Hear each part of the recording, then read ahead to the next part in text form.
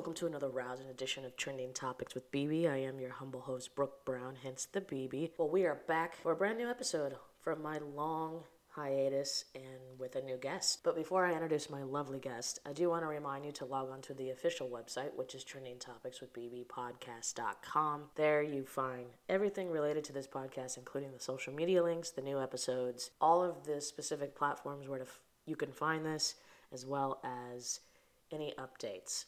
And if you are listening to this podcast on Apple Podcasts, Stitcher, Spotify, or any other related platform, please leave a favorable rating and comment. It helps this podcast be found by other listeners such as yourself and keeps this podcast going, and I appreciate it. And for those that are waiting on the update of the merchandise, it's going to be a long time. I don't know if I'm going to even create a new merchandise store. It's a lot to think about, but I appreciate all of those that did buy the old merch back in the day. Now, my guest on this podcast is the executive producer of the DJ Sessions, which is a lovely, well, we'll talk in depth about what it is. It's content creation. It's a media company. It's awesome. Darran Bruce. We have a lovely long conversation about content creation for DJs, the electronic dance scene, and anything related. So without further ado, I'll give you my lovely conversation with Darran Bruce. Well, welcome to a brand new episode of Trending Topics with BB. I'm back with the guest, as you can see. We are in my new studio, as you can tell. It's been a while since I did a podcast. From people who listened to the last episode will know why. But I do want to welcome Darran. We've connected through, funny enough, a lot of the same people over the years. And we're here now. So welcome, Darran, and let's get into the DJ sessions. So welcome to the podcast. Absolutely, BB. Thank you for having me on the series. Awesome. So I want to start at the beginning because in the research of the DJ sessions, you've been at this pretty much as long as I have, but you've created so many more episodes than I have. According to your website, you have like over 2,300 episodes and counting. Correct. This is 158. So a little behind on that. But so let's talk about your love of like electronic dance music as well and why it intrigued you to start interviewing DJs like I have over the last, I guess, decade myself. Yeah, great question. I've been playing with video cameras since the age of 6. And we had the first one on the block. So I just fell in love with video and I watched movies. We had the first VCR, in the neighborhood. So Star Wars, Indiana Jones. I was telling my girlfriend last night, I probably have seen Empire Strikes Back over 150 times without breaking a sweat, maybe more than that, growing up. And I just loved making movies and television shows as a kid growing up. So when I turned 18 and I went to my first nightclubs, everyone was dancing. There was no real outlet for videoing or capturing that moment. It was all what was in your head. Then you talked about it with your friends next week. And then you obviously that would hype up for everything going out next week. Like, you can't believe what we saw. This is so awesome. So I started working for a public access television show right out of high school at 18 years old, a hip hop television show, but was going out to the nightclubs. And just over the years, working with that show, going and seeing hip hop acts, seeing what my friend Giorgio Brown was producing, then coming back and seeing that put to the TV, seeing me on TV, I kind of fell in love with the medium. Well, I kind of also had a secret thing going on in a sense that I was going out to electronic music clubs as well. And there was nobody with video cameras in the electronic music clubs. I mean, really nobody out there, not like what we were doing with the Cool Out Network. And that was Giorgio's thing, which was a hip hop R&B show. So set the way forward clock to 2000. And I decided to break away and do my own series, a show called Phantasmagoria. And put that on Fox, got all approved and a lot of fun stuff. And then later on launched a show called Image Nightlife. And that was where we'd go into the nightclubs, interview the DJs. We had 30 minutes on broadcast television to put together an episode. So think like, oh, we're meeting the nightclub, we're meeting the promoters, we're meeting the DJs, did a little bit of B-roll, 30 minutes out the door. I set the way forward clock to 2005 when podcasting, YouTube came out, distribution became a lot more easier. You weren't bound to certain times on broadcast television or public access. and the amount of content that we could then grab in a night, instead of just putting together a 30-minute episode, we could do 1-hour episodes. Like almost have a whole band, a whole set from a band, and put that whole band online if we were doing that kind of show, or a full DJ show and put a DJ set on. Set the way forward clock to 2009, and I started getting into live streaming, and started doing live streaming of sets, DJ sets. And our shows would go for 4 hours long, and we would have a DJ perform for an hour. So while you say you might have 158 episodes, you can see why our numbers can quickly exponentially grow, because I filmed 4 episodes in one sitting. And so that has led to basically, over the years, our average is about, if we've been around for 12, 13 years, we have 2,300 episodes and about 200 episodes a year, which would equate to about 4 hours of production every week. If we're doing that. Where we're going to go, though, and ramp up to, is we're looking at getting up to, starting this month, we're at about 40 hours of content a month. We'll be ramping up to 60 to 100 hours of content over the next few months. And 2023 probably will clock us at about 120 to 150 hours of content or episodes per month. So getting started in all this, I hope that kind of gives you a little bit of the history of where we started, where we're going. And, my passion, what I did turn it into, was for electronic music and featuring independent DJs that normally wouldn't have a medium, an outlet, video production skills, and getting them exposure to a worldwide audience. Kind of the DJ sessions handles the back end marketing and pushing of the shows. The DJs come on and play, and then everyone around the world sees them. And it was in 2009 when I started the show. I had a DJ by the name of Dave Dresden come by. Gabriel Dresden? I know. Yeah, Gabriel Dresden. Yeah, just those guys, right? I had interviewed Dave earlier that year at Winter Music Conference in 2009. And he was coming to Seattle late that year. And I said, hey, would you want to come on the show and do a guest interview in a mix? And he said yes, to his PR people. And he came on the show. And when he was playing My Bedroom, I said, I'm on to something here. And kind of went full bore, got a new studio down in Pioneer Square in Seattle. And kind of the rest was history of now merging the show with celebrity DJs, doing interviews and guest mixes, and then also focusing on our local DJs and resident DJs.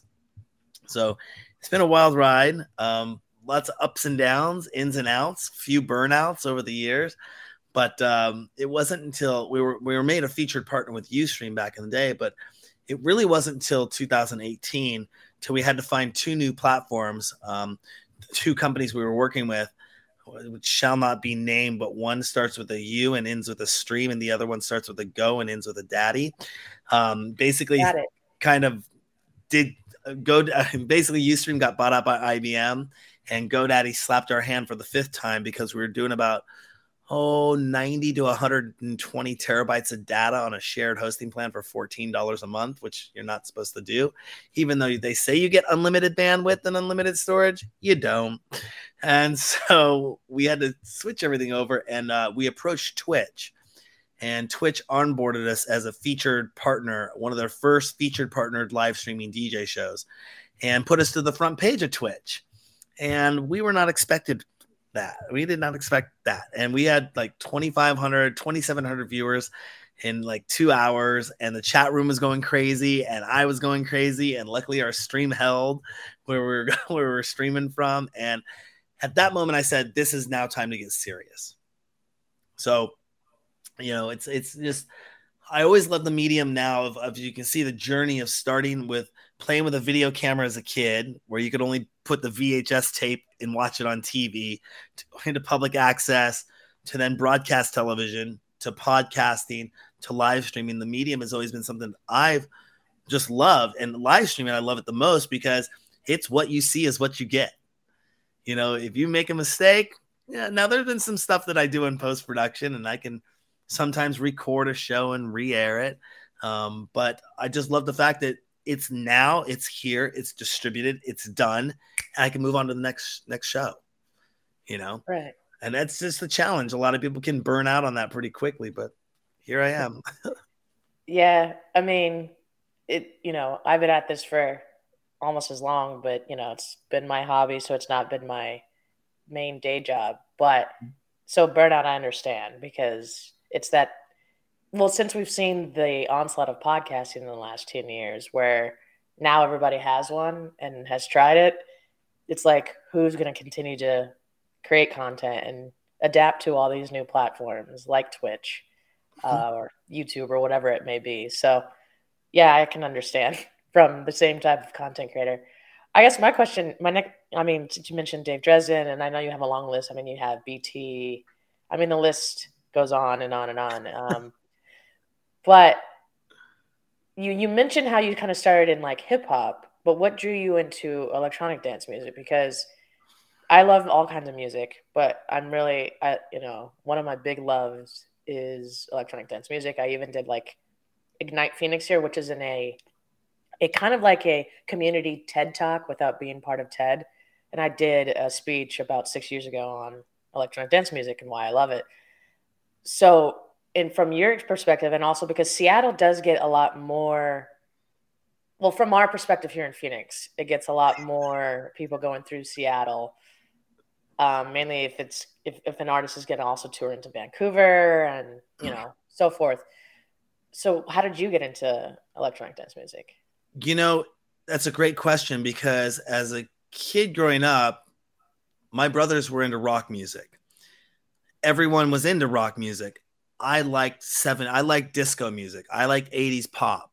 Not to say I didn't like AC/DC and Metallica and those bands, but my brothers were punk rockers. And as a kid, everyone that I knew was kind of going towards, in the 90s or that late 80s, was going towards the Guns N' Roses, the Poison, the glam band kind of big hair stadium rock kind of things. And I was starting to branch into hip hop. And, I mean, one of my first records I ever got, or cassette tapes I ever got, was Run DMC. I was just talking about this the other day. Run DMC, not Tougher Than Love, Raising Hell. That was when they did the crossover with Aerosmith. Nice. And then my mom later on got me a tape by UTFO, which, like, my mom's completely like white lady as white as you get Americana. And she went to the record store, and I guess they said, here, your kid's going to love this. So here I am at, like, I don't remember how old I was, but I'm listening to Roxanne, and I'm like, yeah, this is cool. And that was like the new thing that was like, out of disco and 80s pop, rap was this new thing. Rock was there and been there for 50 years, 60 years. Rap was brand new, and to hear it coming out was so awesome. And I think later on, just, getting into, my brother got me and introduced me into Too Short, and that was like, yeah, he became like my guy. I mean, my childhood anthems with Too Short. And then, you had the more Two Live Crew, and then you started having UMTV Raps and rap music. Hip hop started becoming more mainstream and out there. But it was a dance club. You'd go out to the clubs and there'd be top 40 music, which we had a station here, Cube 93. That was kind of the hit station. But there was also a lesser known station called C89. It still is one of the longest dance music radio stations, I believe, in the world at this point. It started as a high school's dance music station, and as a kind of a program to teach kids broadcast radio, and is just growing into a bigger station every year. A really awesome program. And I think I started listening to that a little bit, but my friends, I worked at a record store when I was 18 years old. And this is where I met one of my good friends, Alex and Arnold. They would come into the record store and we'd talk, and I just would talk music, and I knew about rap and I knew about alternative music because I'm from Seattle. Right. But electronic music, you had this very, very small section of it. But do you remember the band Enigma? Of course. Okay, Enigma. That kind of down-tempo ambient back-end stuff was always awesome. I also loved the D-Light, what she was doing with, Faithless, probably. Well, I'm trying to think I know the second album was Dewdrops in the Garden. World Click was that album that came out. I love that song. I loved what that was about. That kind of, you could say, got me into a little bit more rave culture, a little bit, in the sense, just in my mindset of thinking different kind of music. But my friends Alex and Arnold, they said, hey, we're gonna go to this nightclub in the U District called the Underground. I'm like, okay. I didn't know what to expect. I knew top 40. I knew the disco music that would play in the clubs that we'd go to, but never went to an electronic only dance music club, let alone an underground dance music, like an underground, type music club. This is where I first saw Donald Glaude playing. He's like one of our local hometown heroes, a great guy. I've known him for years, been on the show a few times. And this is the first time I saw a group of people that there were no, how do you put it? There were no genres. There were no cliques. It was right next door to University of Washington. So you had a bunch of college kids and it was going crazy. I mean, it was crazy. Like, I won't even explain how crazy it was because it was crazy. But Donald Glaude is sitting there, and I won't swear on your show, but the first time I ever saw a DJ, he's rocking it out, and then he flips the switch and he goes, "Make some effing noise, people!" And the crowd just loses their minds. Yeah. And I'm like, this is really cool. And I didn't know how to dance to electronic music. I didn't know. My body just started moving and going with it. And then that was at this time when raves started coming out and about in Seattle. You had the Candy Kids and the raves. New York influence started moving across country. And they opened up a big warehouse here called NAF Studios. That was my first experience of going to like a 2,000, 3,000 person event with electronic music and lasers and all that stuff all over the place. And then it became the thing to do that every Friday night we'd go to the underground. And then we kick it to go to a rave, or we go out Saturday night and go to the underground, and then we go to the rave. That became our weekend things. But back home, I had a Cadillac with 215s in the back. I'm bumping, NWA and Too Short in the Cadillac. So I had kind of two separate lives going on. And when I took some of my hip hop friends to the clubs, they didn't get it. So yeah, that's kind of where it started. You have to kind of love the music, I guess. Mm-hmm. So the whole rave culture, I guess what's cool to hear about that is that Seattle's always kind of embraced whatever culture. Mm-hmm. I mean, people know Seattle for grunge and alternative, but I've also heard that, the underground I've heard that name a lot of that venue. So it's traveled throughout the culture over the years. Mm-hmm.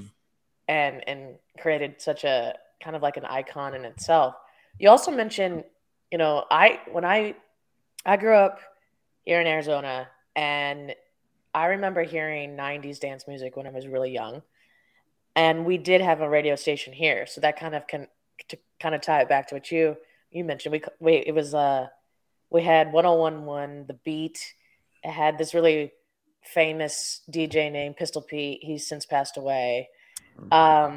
But that's kind of what I grew up listening to until that radio station went away, because that was during that, I think there was that act where they got rid of a lot of dance music radio stations. So you mentioned that you still have one in Seattle, correct? Yeah, it's C89. It's been very hard for them to stay. From what I understand, I mean, C89 is there because it's part of the high school program. It's in their curriculum, it gets funding.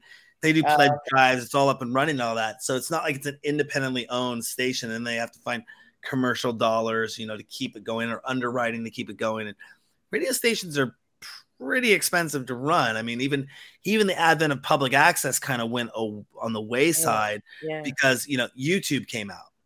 And, finding people to come in the studio and find funding for things like that, or internet radio came out and people could stream live. And, those new mediums that were not necessarily embraced by those, if you were in radio, you were in radio.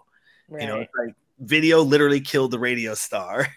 So the internet kind of killed the television star. You can go and become TikTok famous now, and have a live stream going on Twitch and be making hundreds of thousands of dollars a month. You can start up your OnlyFans if you want to start up OnlyFans, if you want to go down that route. And you can start Pinterest and different things and Etsy's and all those different things, which were really locked off when you were in a newspaper, radio, broadcast television, or even public access mindset. There was limited distribution and limited market. At one point, we actually had 12 of our television shows approved to air on 14 stations on the West Coast. It was like totally unheard of. 12 separate television shows approved it, and then we were going out to get funding, and this is right in the age of YouTube coming out. And we're like, gosh, we got to raise millions and millions and millions of dollars for this concept. And why don't we just throw it online and see what happens there? Next thing you know, we're doing 300,000 downloads a week through iTunes, through the Apple Store, because we were featured as one of the top video podcasts in the top 50 podcasts and went from number 48 to number 23. So we're like, okay, how do we monetize this now? Right. Yeah. It's just been a crazy ride, but yeah, it's been awesome. It's been an awesome ride. And so I guess my question is, because we talk about platforms and Twitch. I mean, you were already on Twitch. It's been around for a while, but the pandemic really blew up Twitch in the last 3 years, specifically in the music side, but specifically in DJing. Mm-hmm. And so I kind of want to get into how, despite it being the pandemic, it's kind of really kind of broadened the horizons of maybe lesser known DJs or community DJs. Because I know I was going through the DJsessions.com and I recognize Avian Invasion and how he's blown up. And I didn't even really know him before the pandemic, but I found him during the pandemic because I was on Twitch and I had nothing other to do. So talk about like what it's done for the DJs and your community in Seattle, because I know he's home there and a few others. Absolutely. We were gearing up in 2020 to really just blast it out of the box. Our events, promo, everything. And what we thought was going to be a flatten the curve in 2 weeks and it'll be okay. And we're talking with our sponsors. I mean, we had some really nice sponsors on board that we're going to just bankroll us. We're talking mid 6-figure type deals. And they just went poof. And when I saw everyone jump online, what happened is you saw what was happening on Facebook and YouTube. People were getting flagged for copyright violations.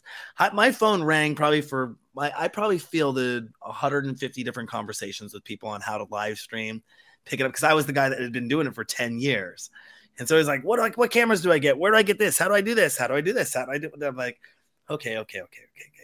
So I actually took a complete step back, but what I saw, how I would characterize this is that you saw this with podcasting when podcasting really boomed and the video iPod came out. That was kind of a huge thing because a lot of it was audio before that, but you saw a trend and the trend would go, it'd ramp up like this, slowly curve, and more people would come, people would drop off, but it would become kind of, it wouldn't become oversaturated overnight. Yes, people jumped on. Yes, I'm going to do it.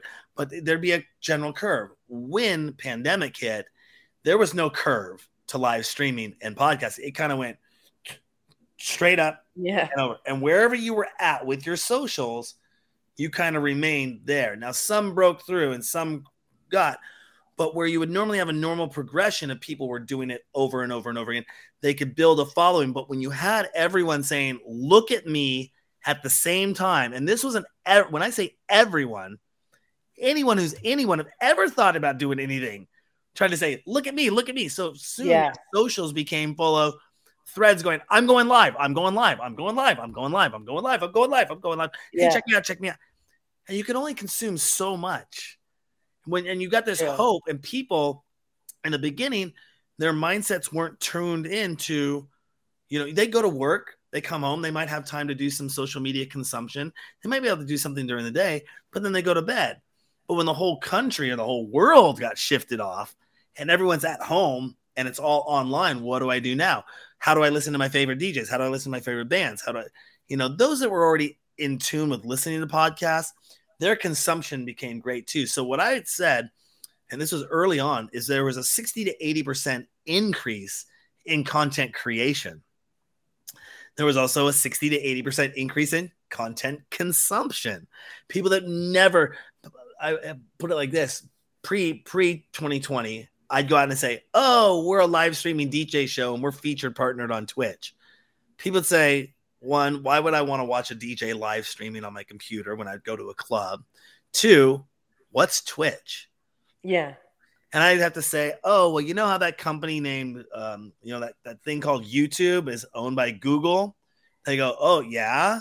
I go, well, Amazon owns Twitch. And they go, oh, it's a big deal thing. And yeah, but we're a live streaming show. That's the big deal thing. Yeah, there's difference.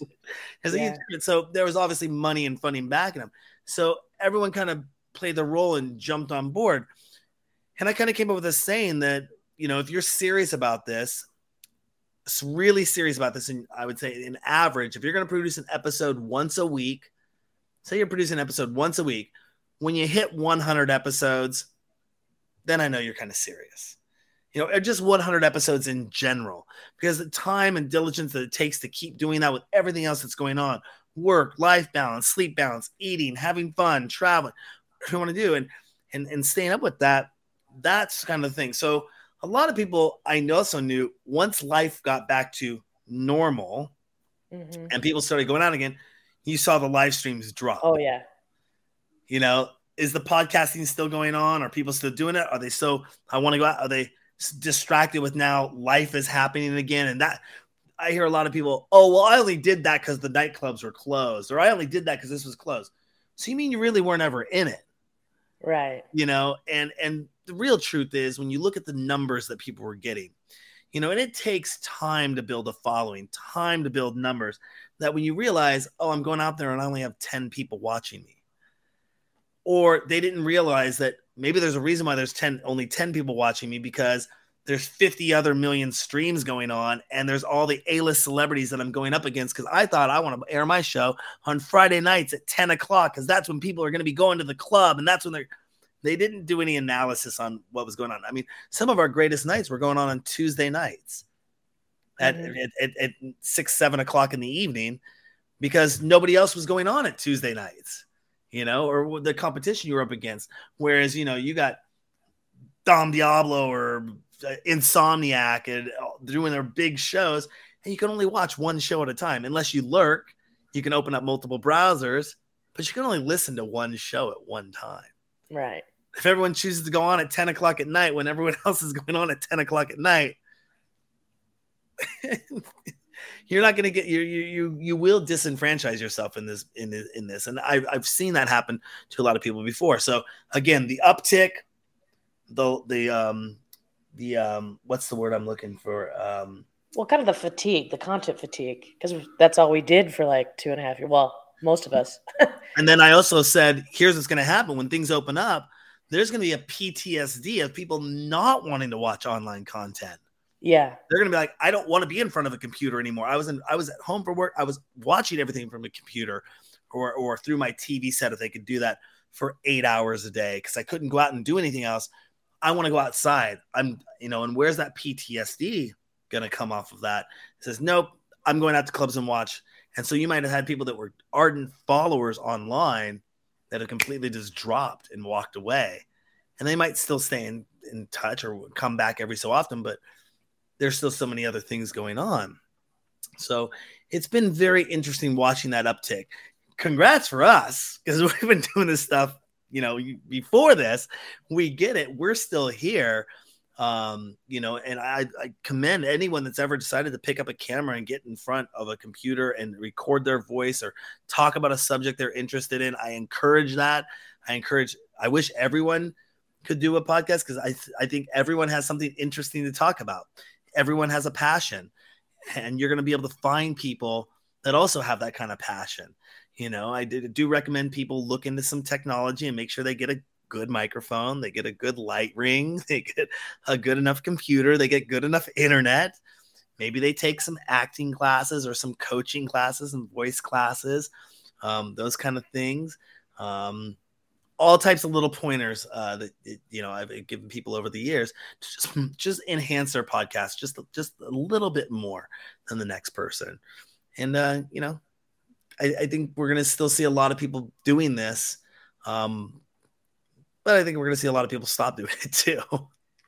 Right. What I've noticed in all of the Twitch watching, I mean, I still watch a lot of Twitch channels because I've had, it's been a networking tool too. Of like, oh, we're chatting on, and then, it's led to other guests on my podcast, like Lizzie Curious, Doc Brown and stuff, and the Groove Cruise family that I have from going on the Groove Cruise. But what I think is great is the ones that didn't fall off now that we're back to normal, whatever that means. The ones that are consistently doing it, because I have seen, I don't know if follow Abco Music on Twitch, but Hmm. she was an engineer pre-pandemic, then got laid off because of the pandemic, but always wanted to be in house music as a DJ and a producer.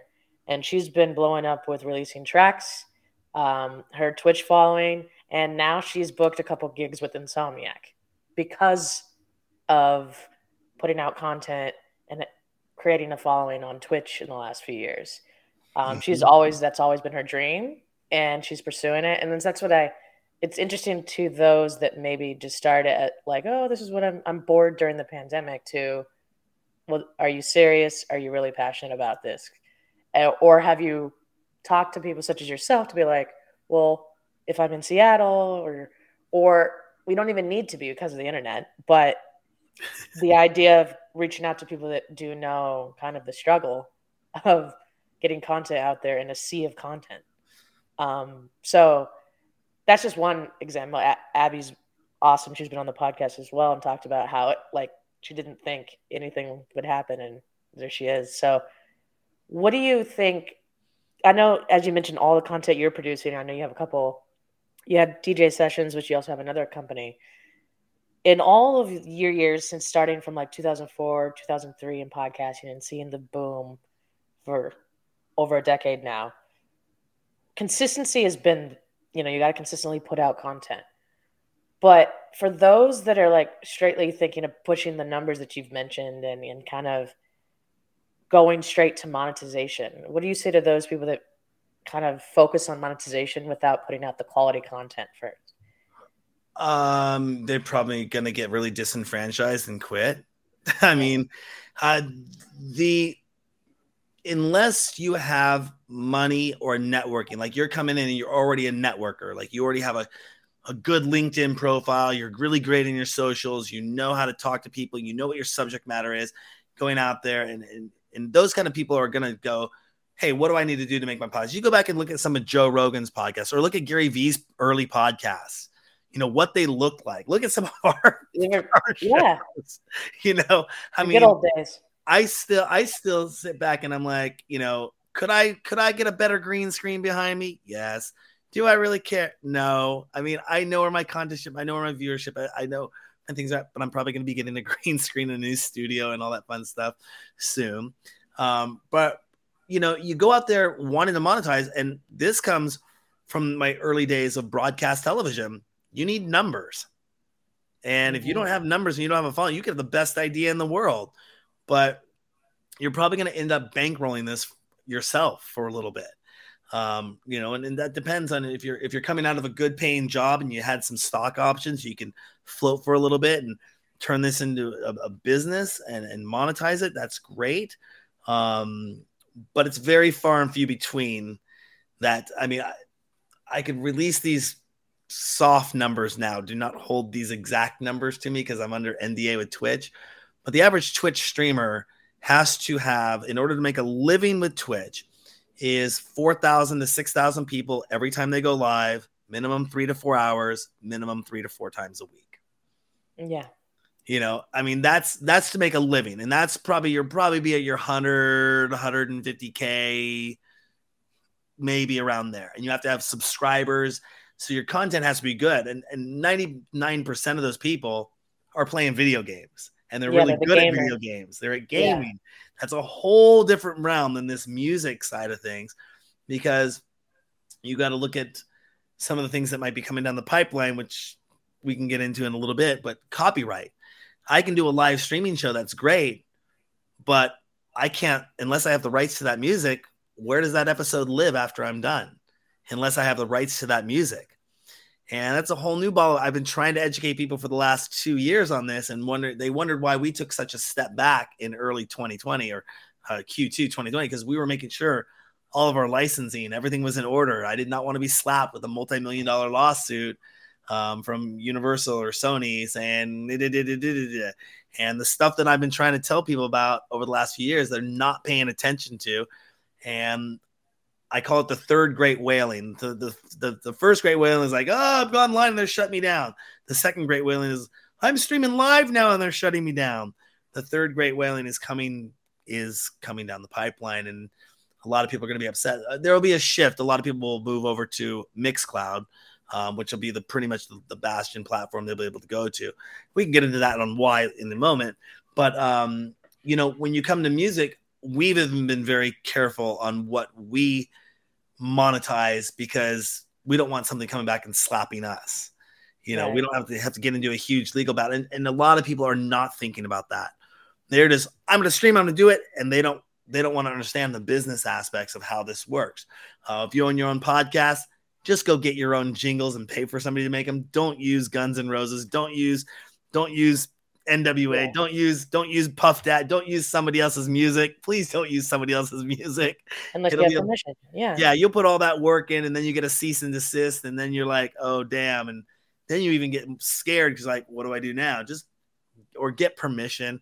But usually use original music, pay for somebody to get your music, all that fun stuff. But when you get into the world of DJ music and you start to get attention and you start to see different legal avenues and you're like, okay, if you're a band and you're doing your own thing, hey, that's great. You usually own your own content. If you're a producer and you're doing your own thing, great, and you're playing your own music, okay, great. But how many DJs produce enough music to have a library to produce a weekly show of their own music? Very far and few between. They're sick of their own music because they've, exactly and listened to it a million times, so they're not going to want to play, or they're working on a new EP and they can't release it yet or whatever it may be. So we've kind of at the stance of where we've got to. It's not like I'm trying to toot a horn. We know when we push our button what we can activate, but we also have to look for the 5-year, 10-year, 20-year version down the line of where our brand is going to go, what we can do with it. And, some podcasters, some people are in the now with what they're doing. It's like, I'm going to do it. I'm going to do it. I'm going to do it. I'm going to do it because this is awesome. And they're not thinking down the road. Do I have a website? Do I have a server? What happens if all of a sudden my account goes belly up on Twitch and they give me 3 strikes, I'm out? What do I do then? Because everything's living there, So, that's the third great whaling that we're looking at coming down the line here pretty soon of accounts getting those 3 strikes, you're out. And they go, I just built up all these followers and now they're gone. Ugh. And how many people will quit the game? Or when that little 2-word phrase, active monitoring, comes out, which they've already been beta testing and trying. And if you're following what's going on in the EU, people are not you say the word safe harbor to people and they what's that? Right. You talk DMCA all you want, and they're like, I don't understand that. And that's why I'm like, okay, we're taking a break here. We're focusing on this over here. There's always a bunch of irons in the fire with DJ sessions. So we've taken a break from live stream and dust settles and gets done, but we're still constantly putting out content and get guest mixes and interviews coming up all the time. Plus new divisions of the company, events we're throwing, nightclub partnerships, celebrity meet and greet, tons of stuff coming out that like, most podcasters, they're just doing their show, right? And they're not focused on growing an international brand in that sense. So, but I hope everyone gets to that level. I want to see everyone get to that level. I'd love to have everyone get to that level. So I hope that kind of answers your question there. Of, right. Well, I mean, to kind of go back a little bit for those that don't know, DMCA is basically saying. You get a strike by either like a producer, artist, or the music publisher because you've been using their music without permission. Or in the case of Twitch, you're a DJ and you leave your stream up afterwards in what they call the VODs as like a replay. And that's a no-no. So that just kind of put it in those kind of terms. A lot of people need to kind of read the terms, especially there's levels in Twitch Twitch is a whole thing, but there's levels to which you have to earn in order to be able to earn money on the platform. But you also have to abide by their rules. So the craziest thing is that most people do not read the terms and conditions, do not read the community guidelines of Twitch. They don't read they don't read terms and conditions at all. They just, I can do this and let me go. Twitch has 3 specific rules under the music guidelines section. 1, no radio style shows. Specifically says this. Yeah. 2, no DJ sets. 3, no karaoke style shows. Which is basically everything you see. So that being said, and they also said, if you're playing music or you're doing something, make sure you have the rights to it. Right. What was really cool, talking about the video game side of things and not the music side of things, is that Cyberpunk 2027 came out. I hope I said that. I hope that's the title. I think it's 2027. Came out, and it was the first video game I'd ever heard of where you can turn, there's an option where you can turn the copywritten music that they didn't have the license for off. So you could play it and stream on Twitch and keep your videos on Twitch without getting a ding, without getting a flag or get the red bar on your show. And I thought that was a really cool option. And, you look at some of these older video games. Let's say I'm playing Super Mario Brothers. Unless Nintendo gave the right to let me play the Super Mario Brothers music in the background, that's not supposed to be played on Twitch. Now, is Nintendo going to come back and do a DMCA takedown? Probably not, because it's a commercial for them if somebody's kicking ass playing their game and it gets all the hits and be like, oh, Super Mario Brothers still exists and, whatever. But a lot of these video games are using music, and they might be cleared to use it in the video game, but it might not be cleared for streaming. Take Grand Theft Auto, for crying out loud. You play the radio stations in there. None of that music's cleared for video on demand. And we don't, unless you want to do another episode with me for about 4 hours, we won't even talk about what goes into video on demand licensing. It's almost basically near impossible to get video on demand licensing the way it would be. If you're doing one episode for 1 hour, one time, and that's the only one it's ever going to be, it's pretty easy. Or if you're making a movie, that's pretty easy. But when you're a DJ, the clearance of what you'd have to do alone for every show, let's just say you have to have clearance before you do your show. Yeah. And if you're playing 12 to 14 songs in an hour, you have to send out letters, get permission. Like I said, this goes down a huge rabbit hole, and it's not going to change anytime soon. There's not going to be any, and there's no, why doesn't Amazon just pay for it? They make all the money, or Facebook pay for it, or YouTube pay for it, Google pay for it. That's not even how it works. It's not about paying. It's about even just getting the permission. Right. And sometimes you might send a letter off, and let's say I make a set. I know I want to use that song. I get 13 of the 14 songs cleared. Somebody doesn't give me that right. I can't use that set. So you have to have it cleared beforehand, and they're going to want to know, how long is it going to be for? Is it in perpetuity? Is it just one time? Is it going to play? Is there how many views you expect to get? All this, and all those people are asking questions on every single song. It's insane. And with what just happened in the EU, where they removed the safe harbor protection for companies, the companies are now held liable the moment a video goes online. Okay. They used to get a safe harbor if the publishing company said take it down, and they go, okay, we take it down, you can't sue us. Well, now that safe harbor is gone. If I upload a video and I'm in the EU territory and it lives there, the publishing company can immediately start suing the video on demand company that's hosting that video. Immediately. No safe harbor, gone. Law passed in 2019. They just started enacting it in 2021, right into the books, and it is going to be a game changer. So anyone that has video on demand content on their sites, you've already seen YouTube, active monitoring. Hey, we noticed you're using copywritten material. Shut your stream down. No recording. Facebook, we're active monitoring. Twitch has only simply said we're looking at things for active monitoring. They've said it in a few copyright emails that go out, but they're doing it. They're testing it.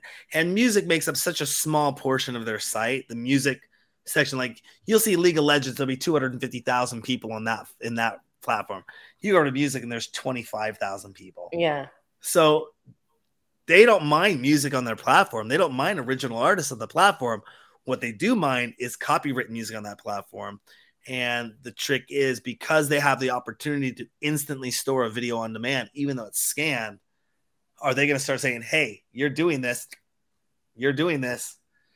Or are they going to start having people knock on their doors and saying, hey, you said no DJ sets. You're letting DJs do DJ sets. Is that windfall going to happen? That's what I call the third great whaling. Bless you. Yeah, thank you. The third great whaling of the DJ community, where we will probably see a mass migration of people going from Twitch over to Mixcloud, because Mixcloud does no video on demand. It's just straight audio. It's just straight audio when they rip it off, and they got all the licenses for that. The payouts are done. I love the guys over at Mixcloud. Interviewed Nico, the CEO, about a year and a half ago, and it was funny how he found me. But I kind of got into the rabbit hole, the whole copyright thing. Sorry about that. No, but I think it still needs to be explained. Yeah, because I spend time on Twitch, and even channels and DJs that are established, especially since they blew up during the pandemic, there'll be people in the chat room on Twitch asking, well, how do I get into this? How do I do this? And you'll hear even ones that haven't been shut down kind of give information that I'm worried that they're like, oh, just do it. And instead of saying, it's great to be encouraging about DJing and performing, there's more that goes into it than just getting the equipment to just do it, because you want to be able to sustain that and not be shut down. So I'm not discouraging anybody from doing it. I know there's just such a gray area with all of this still in 2022 of music copyright that it's just hard to kind of just say, well, I'm just going to do it. I'm just going to pick up a camera like you think a lot of people did. So I wouldn't say gray area. I'd say lack of education towards it. Yeah. It's kind of like uncovering that truth of saying, I really want to go do something, but guess what? I really can't do that, or I'm going to break the rules. Like I would tell people out there, I got totally eaten up for a post in 2020. People were laughing at me and thought I was a joke, like just coming at me. I said, hey, everyone, just want to let you know, you all are criminals. If you're live streaming, you are all criminals. You are all breaking the law. Guess what? I'm a criminal too. I get it. I've been doing this for so long, and I will admit I'm not. It was kind of a joke post. It was totally like trying to make a joke that, hey, you all are wondering why you're getting shut down. Did any of you go study the law or talk to a copyright attorney or talk to anyone of why you can't or why you shouldn't be doing this? Why Facebook, why they have this in place, and why they why the terms and conditions say don't do this? You're crying to the wrong people. You need to be crying to the music industry, or you need to be talking to your senators, the people that make these laws, and trying to get the laws changed, and then finding out that that's damn near impossible too. So, it's kind of like, oh, well, we're just going to go out and break the rules until, I guarantee you the rule breaking of what's happening is only strengthening the position for tougher copyright laws. So they don't especially since like more of the like music legends, I say, are selling their catalogs to the publishers right now recently. I don't know if people have been seeing that. I mean, Springsteen just did it, and a bunch, because they're getting older and their years of touring are going down. So they said, hey, I'll take a $500 million payout of my catalog. By doing that, it's like, it's not helping the case of the little guy anymore, because, they have the bankroll to buy Springsteen's catalog or Neil Diamond's or whoever it is. So, and what people also don't understand, when you look at companies like Insomniac, they have a library of internal songs. As an artist, for me, I want to say, hey, guess what? I want to license my song to Insomniac. I don't care. I don't want any money from it. Just it's in your library. That way DJs can pick that up and can play that. And then Insomniac has the right to put that in video on demand, because they get the rights to do all that with any shows or anything they do. So they know all their music is already cleared because it's coming in cleared.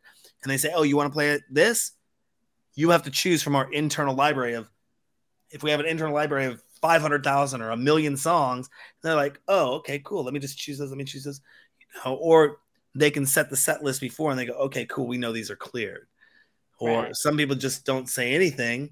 It's going to be funny when do some of these producers that are making tracks start knocking on the door and saying, hey, I just saw you make them $100,000 off that live stream. I didn't get a cut for that. Right. I didn't authorize that. Is anyone going to come back and do that? Or are they going to say, hey, thanks for the play, bro. I appreciate that, and I guess it just depends on the producer. Yeah. And it may not even be the producer. It may be the rights management company that owns the rights to the track. And they go, man, so-and-so's suing me. It's like, I'm not suing you, man. The label is. I don't even own that track anymore, man. Like, don't blame me. But I think a lot of the higher up people that understand the music publishing business really get that side of things. They understand video on demand. They understand master use. They understand sync rights. They know that. But the common DJ says, I'm just going to put a camera up and start live streaming DJ, and then goes, boo hoo hoo. Why am I getting shut down? I bought the song on iTunes for 99 cents. I bought the song on Beatport for this, but it didn't give you master use and sync rights. Know your terms. So it'll be interesting. Yeah, because I do watch a few DJs on Twitch that they kind of preach that, like, well, I spent a few $100s this week on new tracks. Great. But that's you're supporting the artist. I'm all for that. But still, I don't think that's, like you just mentioned, that's not the whole picture. Because record labels and whoever has, terms and conditions, even to get it on Beatport or wherever you buy your music. And I know majority of people's libraries probably aren't even, they didn't buy it. It's probably from back in 2000 when Napster was a thing. And they've kept the MP3 all these years. So, I mean, there's just more to it. I guess what we're saying is that we could go down this for hours. But I did want to ask you, because of all the different content that you guys do, which is really cool, I started researching your VR and the truck that goes around Seattle. Like, that looks amazing. Can you kind of talk about that? What kind of switch gears to that? Do you want to go to VR or do you want to go to the truck? Let's go VR because, everybody's kind of worried about VR and everything. So. Well, I'll tell you, I'll sum it up pretty quickly like this. We got into live streaming when, people didn't think live streaming was a medium. They didn't get it. I was on this new technology, I always like being a new innovator of technology. I look at virtual reality, even augmented reality, but that we're not going to go to that conversation yet. Let's stick on virtual reality. Virtual reality to me is like, I say this now, if you're not messing around in virtual reality or looking at it as a serious medium, you're already done in the game. Like, I'm not trying to be protected. I'm like, get out. It's like saying, coming to somebody back in 1997 and saying, one business says, I'm going to get a website. And the other business of the same nature says, I don't need a website. Everyone comes into my shop. And this business, all of a sudden, they start doing, 10 times the amount of business online than both of them are doing in their shops. And they go, I'm strictly going to an online platform. And now I've got rid of all this overhead while this brick and mortar is going out of business and nobody's coming in shopping anymore. And nobody knows who they are because we don't need a website. Everyone comes in. That's what VR is going to be. You gotta get something established somewhere in VR. Pick a platform, choose it. I would say this: if you were going to live streaming, choose a platform, choose where you're going to go. If you're going to choose a social media platform, choose one and dive into that social media platform, but find something. So in VR, we started with Altspace first. We have 2 nightclubs in virtual reality in Altspace. We'll be expanding to more worlds here, more environments here in the next few months. But we chose Altspace because ease of entry, the creativity that you're allowed within Altspace. I kind of give you what I was reading up on a lot of this over the last year because I got my first Oculus about a year ago, and was thinking, oh wow, it'd be so cool to have a nightclub in VR. The test is this: if you can, I think it's called the squirrel test. I think it's the squirrel test. If you can make your avatar look like a squirrel, it tells you what range of creativity you will have in those environments. So you take something like Horizons. You're kind of stuck with their characters and stuck with their building blocks. You take something like Rec Room. You're stuck with your character. You're stuck with their building blocks. You take something like Altspace. You're kind of stuck with their avatar, but you can use your own building blocks. You go to something like VR Chat, you can make your avatar look like whatever you want, and you can use whatever building blocks you want. So the range of creativity will determine, and it does get more complex as you go through these, but we chose Altspace. It's backed by Microsoft. It was great platform. There's a lot of room to grow in there. And we created 2 nightclubs, one called Entry and one called Beta. And Entry is our smaller nightclub. Think of it like it's your entry point. You're going to come into the smaller nightclub, but then that can get you into the beta nightclub, which is our multi-room, huge nightclub, which I was just giving somebody, one of our new DJs, a tour today of it. And it always sends me shivers. I'm like, this is so cool. Yeah. We called it beta because we haven't even launched version 1 yet of what we want. And I could show I give people tours all the time when I go in and show them our nightclubs. And I said, you want to see some really cool stuff? Right. Check this out. And we have version 1, version 2, and version 3 rollouts. I mean, we're literally on a 15-year plan rollout with VR. And we're just starting out with beta right now. Probably 2023, we'll launch version 1. I'm actually talking with a new dev team about stepping into version 2 before we even launch version 1, because we want to actually have an app, our own nightclub app.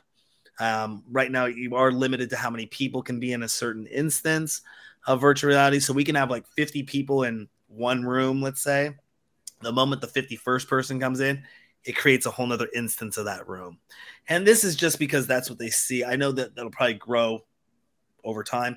But once we get our own app, we could put 5,000 people, 50,000 people in the same room in our app. That's awesome. Yeah, and that's the next bastion. And if people, you don't have to dev for it. You don't got to spend a bunch of money. Just go get a $300 headset, okay? Get an Oculus 2 right now. Don't wait for the new one to come out. I'm not sponsored by Facebook or Meta to say this by any means, but the barrier to entry is so low. And I was saying this in the beginning of 2020 when I didn't even know what the price point of the Oculus 1 was. And I was talking about VR and said, when it drops down to the price of like the Nintendo or the Atari, and it makes it so every kid can get it for Christmas, like maybe $200-$300 price point range, that's where we're going to start seeing it kick in. And it was about a month and a half later, they released the Oculus 2. And I was like, a $300 price point and I can get into VR. It's better than a $5,000 price point of a $1,500 headset and a $3,500 gaming computer to run it. I can't see mom and dad just running out and buying a bunch of those for kids, especially if the kid got tired of it and just sits there and collects dust. I can see, and this is what we prep for, is the Oculus market, the Meta market. And they're probably going to rebrand the name of that. I think they may have already done that, but that's going to be the early adapter market. And there are a lot of early adapters in VR, but it by no means has hit a plateau yet, or the ramp up of what we've seen. And had things kept going the way they were with lockdowns and all that, we might have seen more of a ramp up into VR. But I think VR is going to get a true curve to it, not everyone jumps on board and everyone's in, maybe this Christmas, maybe after things have financially set back and, and people have a little bit of money and the kids are going to start. I'm starting to see the ads. They're running ads at the NBA games all the time. Yeah, I noticed that. Yeah. So, what are we going to see? Meta's put in a huge push on it. That Apple's going to come out with something. Google's coming out with something. Sony's coming out with something. Microsoft's going to come out with something. They're all going to push something. And then that's going to also lead into what's called AR or augmented reality, which is what we're also looking at. We're in talks on developing stuff for our physical events because we do what are called silent concerts. Most people know them as what's called silent disco. Yeah. We kind of took it up one notch and we're doing silent concerts and going to be launching into silent festivals, which we will be bringing down to Phoenix, Arizona here shortly, by the way. We're the only ones in the world right now that I know of that have 7-channel headsets. So we can have 7 DJs playing at the same time. Most people have 3-channel headsets. And I was just on the phone today with my guy about, which I'll segue into your next question about the mobile sessions in just a moment, of bringing silent concerts down to Phoenix and throwing those events and having anywhere upwards from 1,000 to 2,000 people, silent concert events with multiple stages going on with headliner acts and everything that we're tied in with down there. Like I said, before the interview, I'm going to be down in Phoenix a lot. We're going to be hanging out a lot down there. Okay.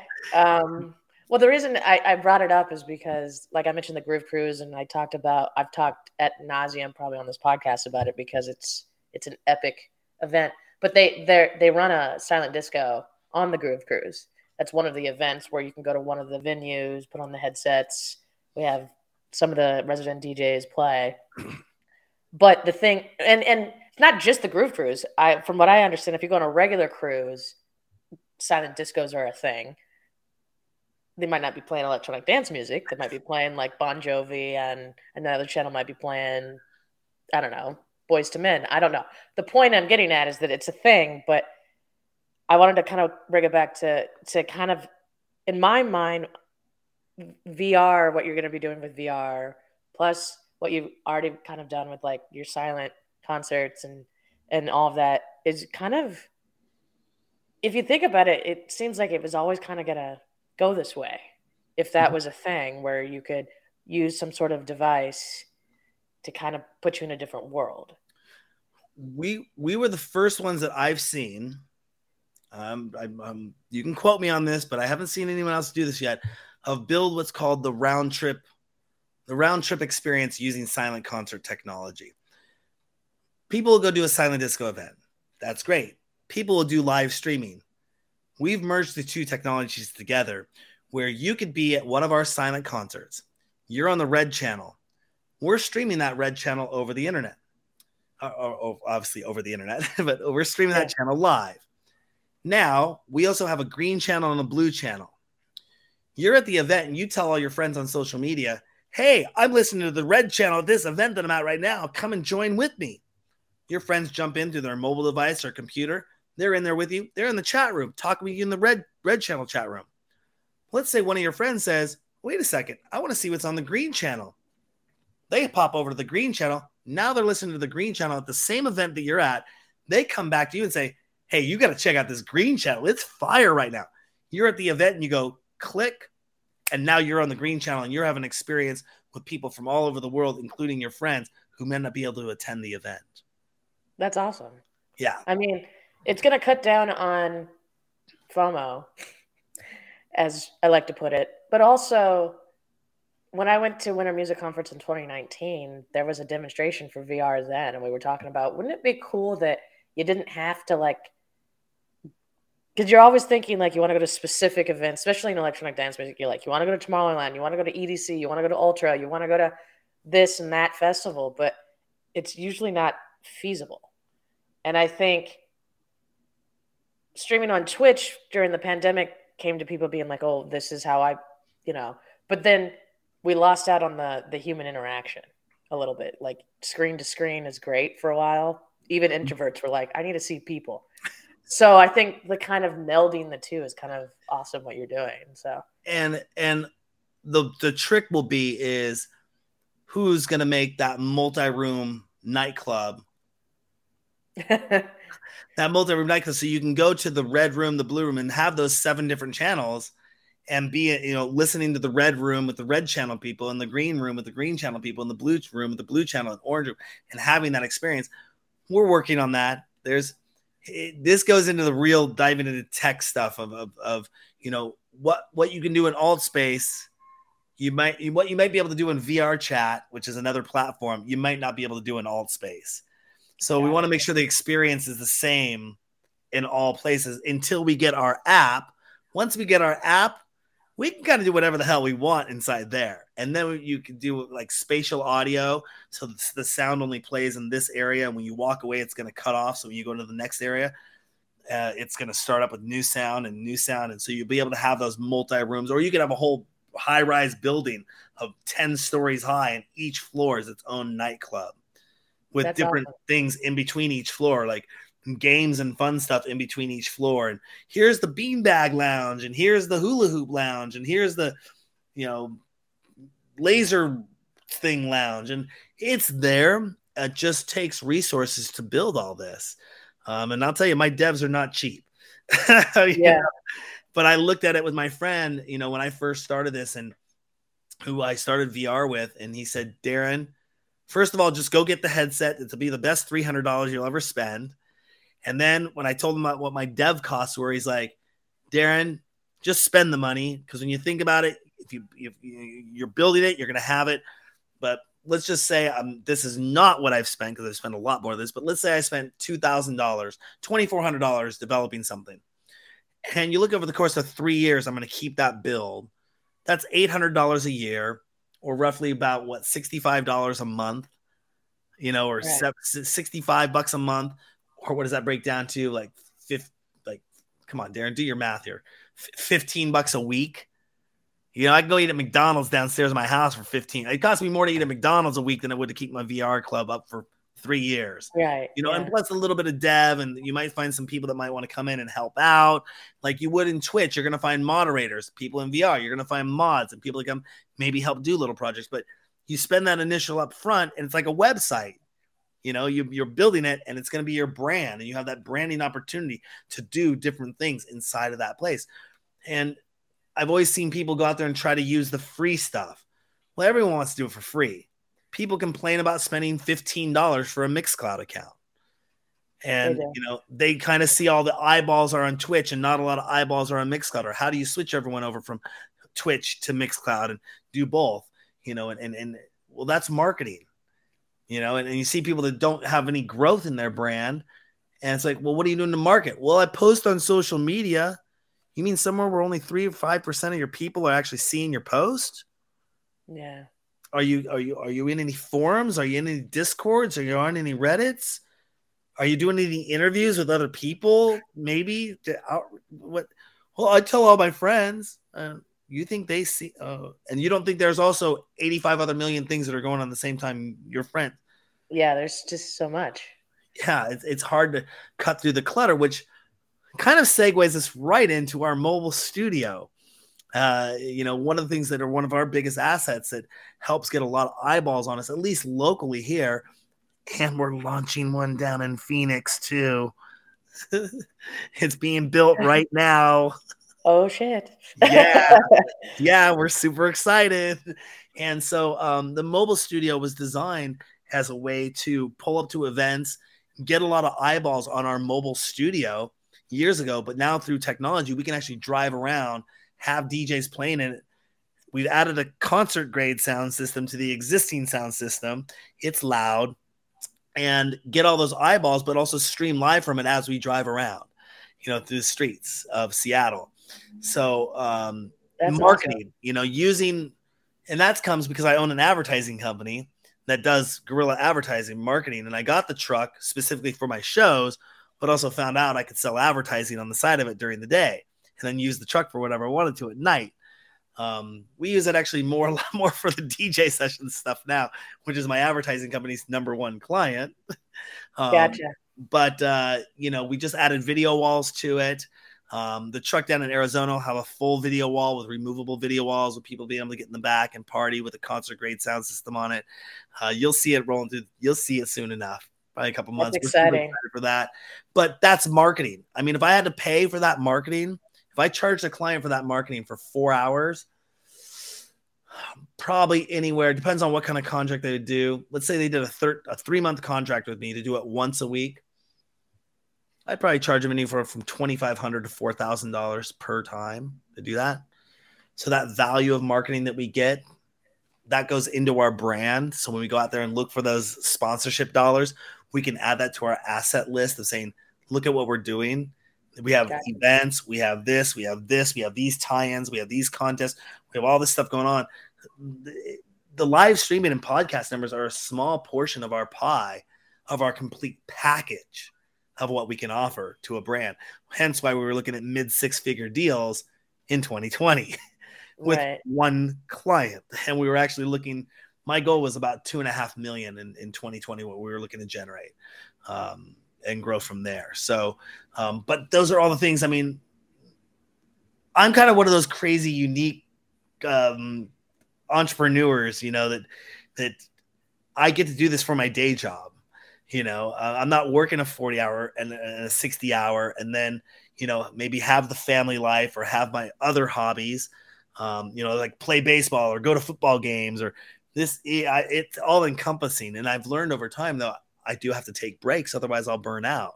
Right. It's great to do what you love, but sometimes you got to understand that you have to set boundaries. But we're still growing. So there's no boundaries that are there. Well, as long as technology is still growing and evolving, I mean, it is. You kind of just have to embrace it. That's it. Some people are afraid of everything coming out and all the different platforms. I mean, it's a lot. It is overwhelming, Yeah. but they're kind of very similar competitors to each other. So, I mean, just look at social media, like the advent of it and what's going on with it, and you just kind of, it's not great if you get to the psychological ramifications, but that's a Mhm. whole nother podcast. What I'm getting at is this, you just got to embrace what you want to do for what your True. I goal mean, is. if like I said earlier on, if somebody comes to me right now and they're like, "Okay, I'm going to do a podcast and I'm going to do live stream or I'm going to do live streaming," I would literally say, "Okay, what about VR?" Oh, I don't want to get into that. That's not you've lost me. If you're not even just to even set up a world with your name in it and some little items say, "Come visit me here," or a link or just the basics of that's to me like saying I don't even want to have a website. Right. Or I don't even want to have a social media platform. So, I would look and say, pick your VR platform, pick your live streaming platform, pick your podcast platform, get yourself a website, pick a social media platform you really want to focus on, whether that's TikTok or Instagram. Go with something that uses hashtags or Twitter, even though that's a whole funny situation with that going on right now. Yeah. I mean, I don't think Twitter's going to go anywhere, but the whole Elon thing and Yeah. that's kind of fun. I watched that. Like, pick those things and then set that up and say, that's my development path. And, if you develop them and go with them and then go, okay, you know what? Maybe I picked a VR platform and I like that. And I maybe have the bandwidth to go to another VR platform as well and start connecting there, because you got to pick something to stick with it. This bouncing around or not doing anything, you're already stifling your growth. And it only, online is still becoming more and more prevalent. It's there. The physical thing is like you said, I'd like to go to Tomorrowland, or I'd like to go to EDC, or I'd like to go to Winter Music Conference. I mean, I'm just talking stateside events. Can you go to all of them? Okay, that's great if you can. Can you see everything going on at all of them? No, because they're You only know, getting bigger and bigger, and there's too many stages. And too many stages. So, yeah, you look at it like that, and it's like, okay, cool. Now, what if I could go to what if I could pick and choose, or like Coachella? Now I am seeing this, and the bigger events have the means to do this, but their mindset still comes from, if we put this online, will it impact physical ticket sales? right. And I have this conversation with a lot of promoters in the past. I had this conversation almost 15 years ago with nightclubs that I was coming in just to do an interview with the DJ, an interview with the promoter, an interview with the manager, and maybe get a little tour of the club and show B-roll footage in a 22.5-minute episode on broadcast television. And they said, well, if you show people on TV what the club is like, they're not going to want to come down. Yeah. And I went, on a 22.5-minute expose piece on your club? What? That was their mindset. And even when the pandemic hit, I was talking to a nightclub guy who is no longer in the business anymore. And I knew this the moment he said it to me. I'd known him for a couple of years. He said, I will never stream live from my nightclub. That's a thing Because if I stream live and people are at home watching, they're not down here buying drinks. I said, well, then set it up as pay-per-view. Yeah. I mean, look, yeah.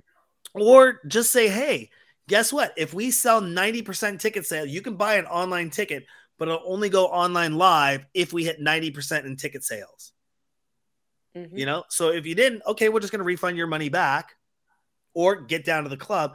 I've looked at it of trying to whitelist it for down to the zip code or down to the state level. And unfortunately, it just can't be done yet with the technology. Hopefully we can see that happen so I can start selling shows and saying, hey, I have celebrity DJ coming into town.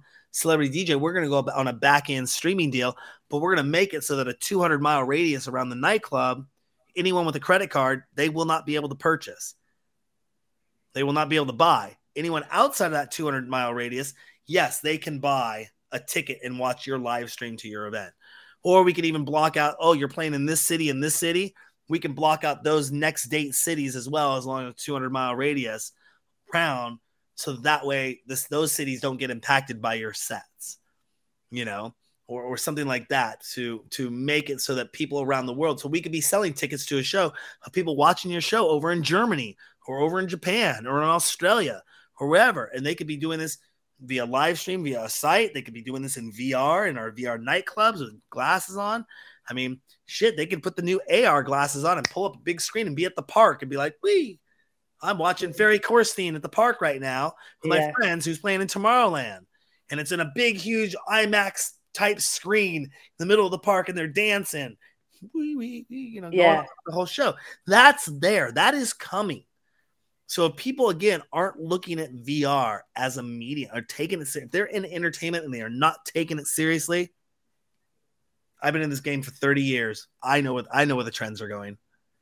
And it's pretty evident when you see companies like Meta backing the dang product. Yeah.